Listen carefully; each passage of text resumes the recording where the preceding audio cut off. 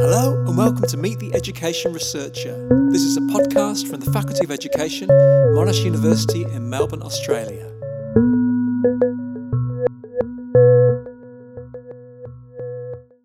Hello, my name is Neil Selwyn, and in this episode of Meet the Education Researcher, I'm talking with Dr. Emma Rowe. Emma is a senior lecturer at Deakin University, where her work explores the world of education markets, school choice, and the fate of public schooling. Now, these are politically sensitive issues, and this is not the easiest area to be carrying out academic research. So I was really interested in hearing Emma's take on the marketisation of Australian schools, starting with what she saw as the big interests and concerns that drive her research.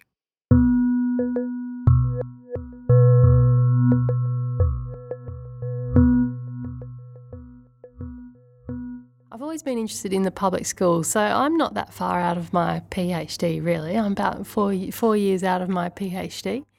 And something that's always driven me is this curiosity or interest in how the public school articulates with the market. Right. And often, I guess, in some ways, the notions of the public school, it's hyper fluid, There's not really any key bit of the public school that actually marks it as public, so to speak. But in another sort of interesting way is positioned in quite binary ways, the public school up against, the private. It sometimes can be public versus private sort of thing. So something that's always driven me is how the public school articulates with the market. And I guess what people associate me with, what people probably always pin on to me is school choice. Yeah. And I guess that's coming back from my publications as well. But I think school choice is it's a parlance for a lot of other sort of expressions, and that can be privatisation, that can be commercialisation, funding, all those sorts of matters as well. And for me, it comes back to this: how is the public school articulating with the market? What are consumer points? What are conflict points? Some big conflict points which I think are interesting are social movements around public schooling. I've looked at the Chilean student movement, which has spanned over several years. And, they do things like they go dancing in the street to Michael Jackson's Thriller. They have pillow fights, to express their unhappiness with the charter school movement in Chile and the profit-driven agendas in Chile around public schooling, and also the opt-out movement in the US, or the Save Our School movement as well, that spans across so many different countries.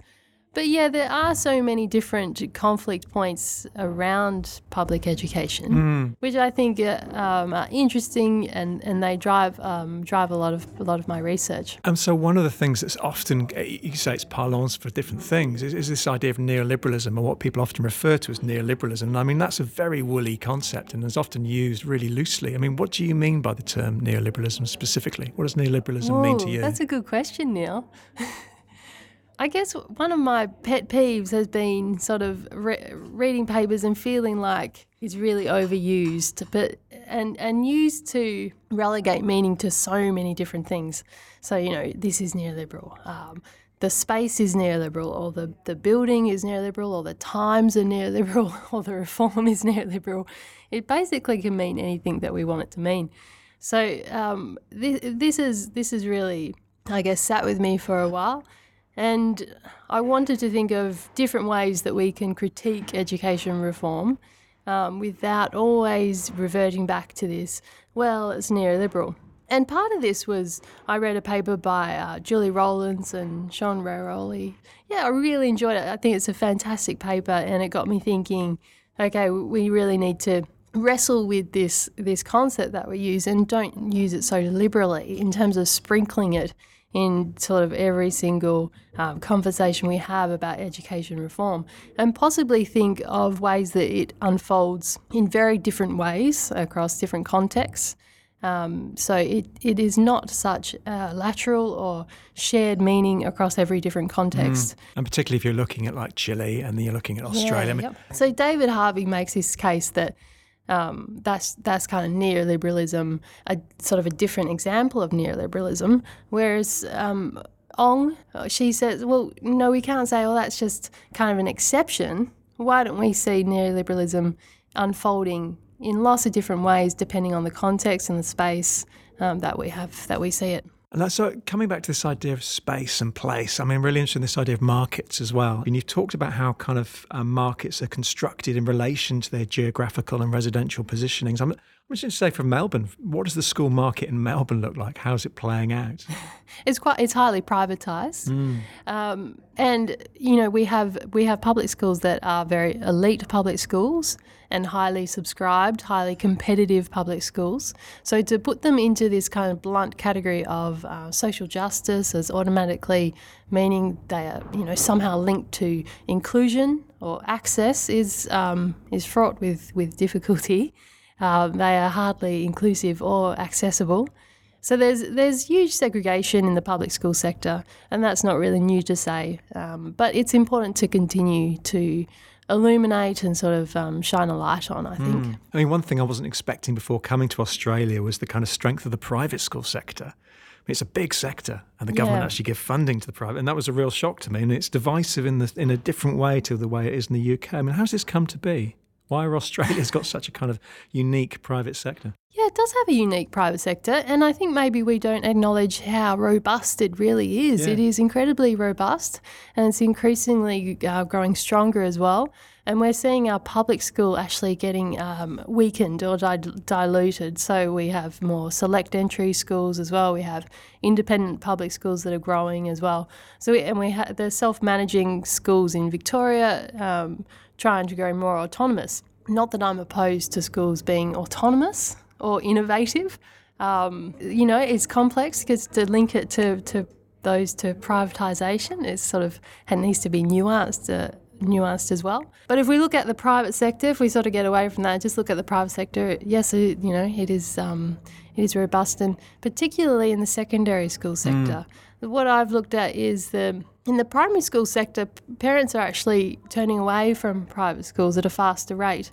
The Catholic school is also having a bit of a decline as well, and I think that's probably linked to what's been going on socially, culturally.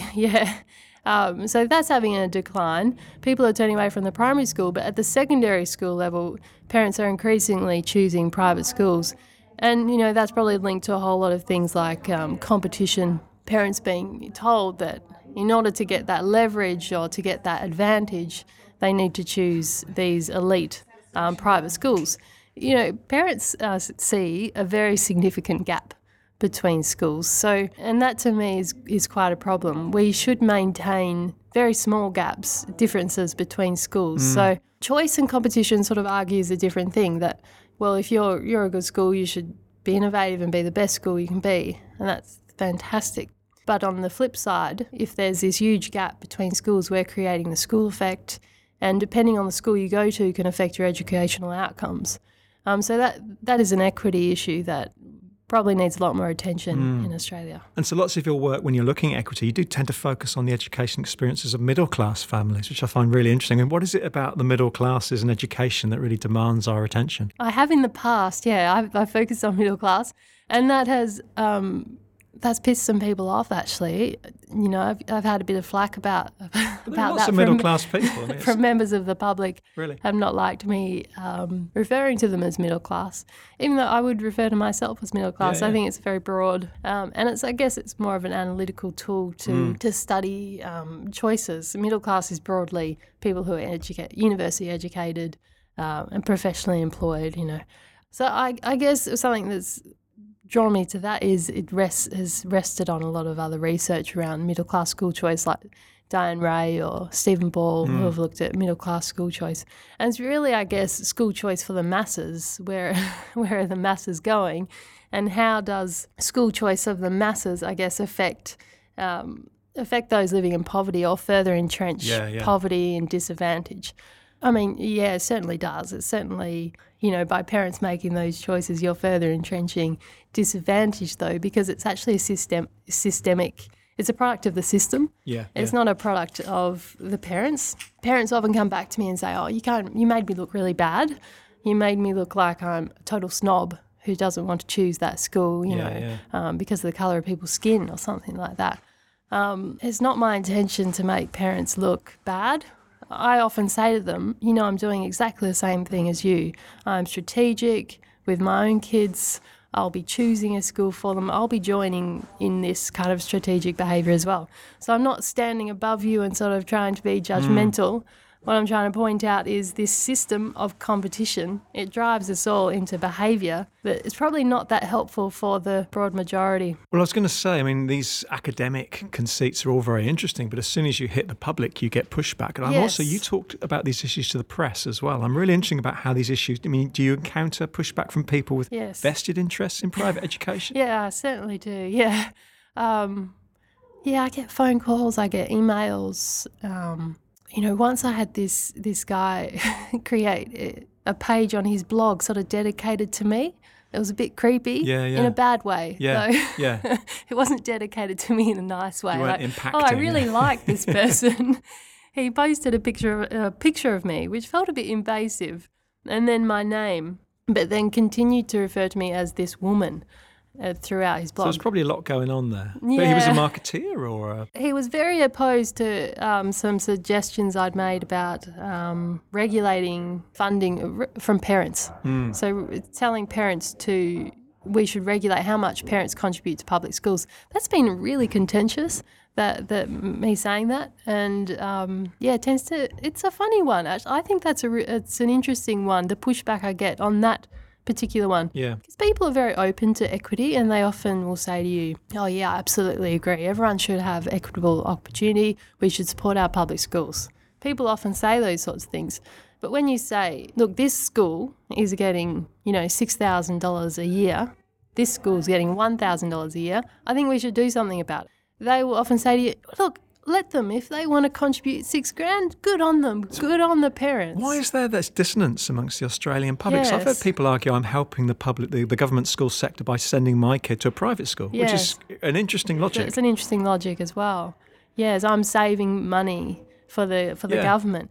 Not saving money at all. We're spending more money all the time on education, so I don't know where the save is coming from. So there is an odd kind of dissonance there about how people act and how people... Yeah, absolutely. I guess there's dissonance in a lot of areas too, like climate change and this is true. Politics, isn't there? Now, I wanted to kind of bring the conversation back to more academic things. I'm really interested in your use of theory, and you've talked a little bit about David Harvey and space. I'm just interested in this idea of, you talked about geo-identity and the importance of place and space. How's Harvey helped you in your work? Yeah, I have been interested in David Harvey over the years. I've also been interested in Massey. I'm not religiously stuck to any particular theorist. I know some people have one or two theorists and they have religious sort of fervour around them. I have been interested in Bourdieu as well. And lately I've been reading Karen Barad as well. So I'm a bit late to the party, I think, on Karen Barad. Only starting to read now. Yeah, so geo-identity was thinking about... I was reading a lot of Diane Ray at the time and Mike Savage and sociologists and thinking... class identity. And Savage makes this really nice argument about how the distinction that we get now in 21st century is not as closely tied to our employment as it used to be. Employment's so fluid, so much casualised labour. But the space where we live, the spaces that we occupy, this really shows our distinction. In the urban landscape, this is what elevates us to a level of distinction. And that really struck a chord with me. I really like the idea of it. And also made me think about the spaces of schooling as well. So the schooling spaces are really critical, the actual physical spaces of schooling. All private schools have very, fancy spaces. You've talked about this arms race where they're building castles and swimming pools and, Yeah, it's really important to their image, to their marketing. How much do they spend on manicuring those lawns? Like a lot of money.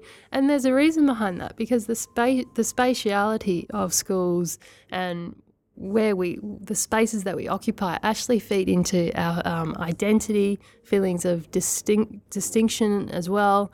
Whereas spaces of poverty can actually undermine our sense of self. Yeah. And I guess that's one of my key arguments.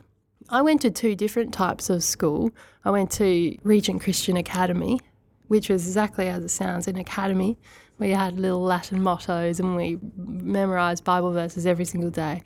And then I went to a public school, which all my previous friends said, oh, that's so rough. We're not allowed to socialise with you anymore now because you're in this public school. And it was quite rough, to be fair. It was barbed wire fences and knife fights and fist fights and, scared the heck out of me at the time. But also the physical space struck me as incredibly, it was different. Resourcing was really poor, broken chairs, no resources in the classroom.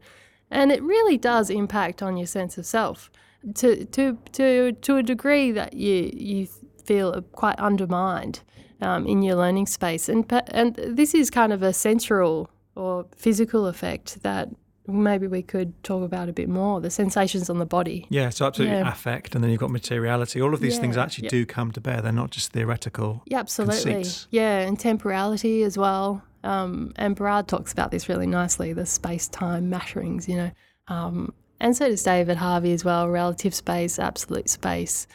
Those things I'm interested in. So, final question.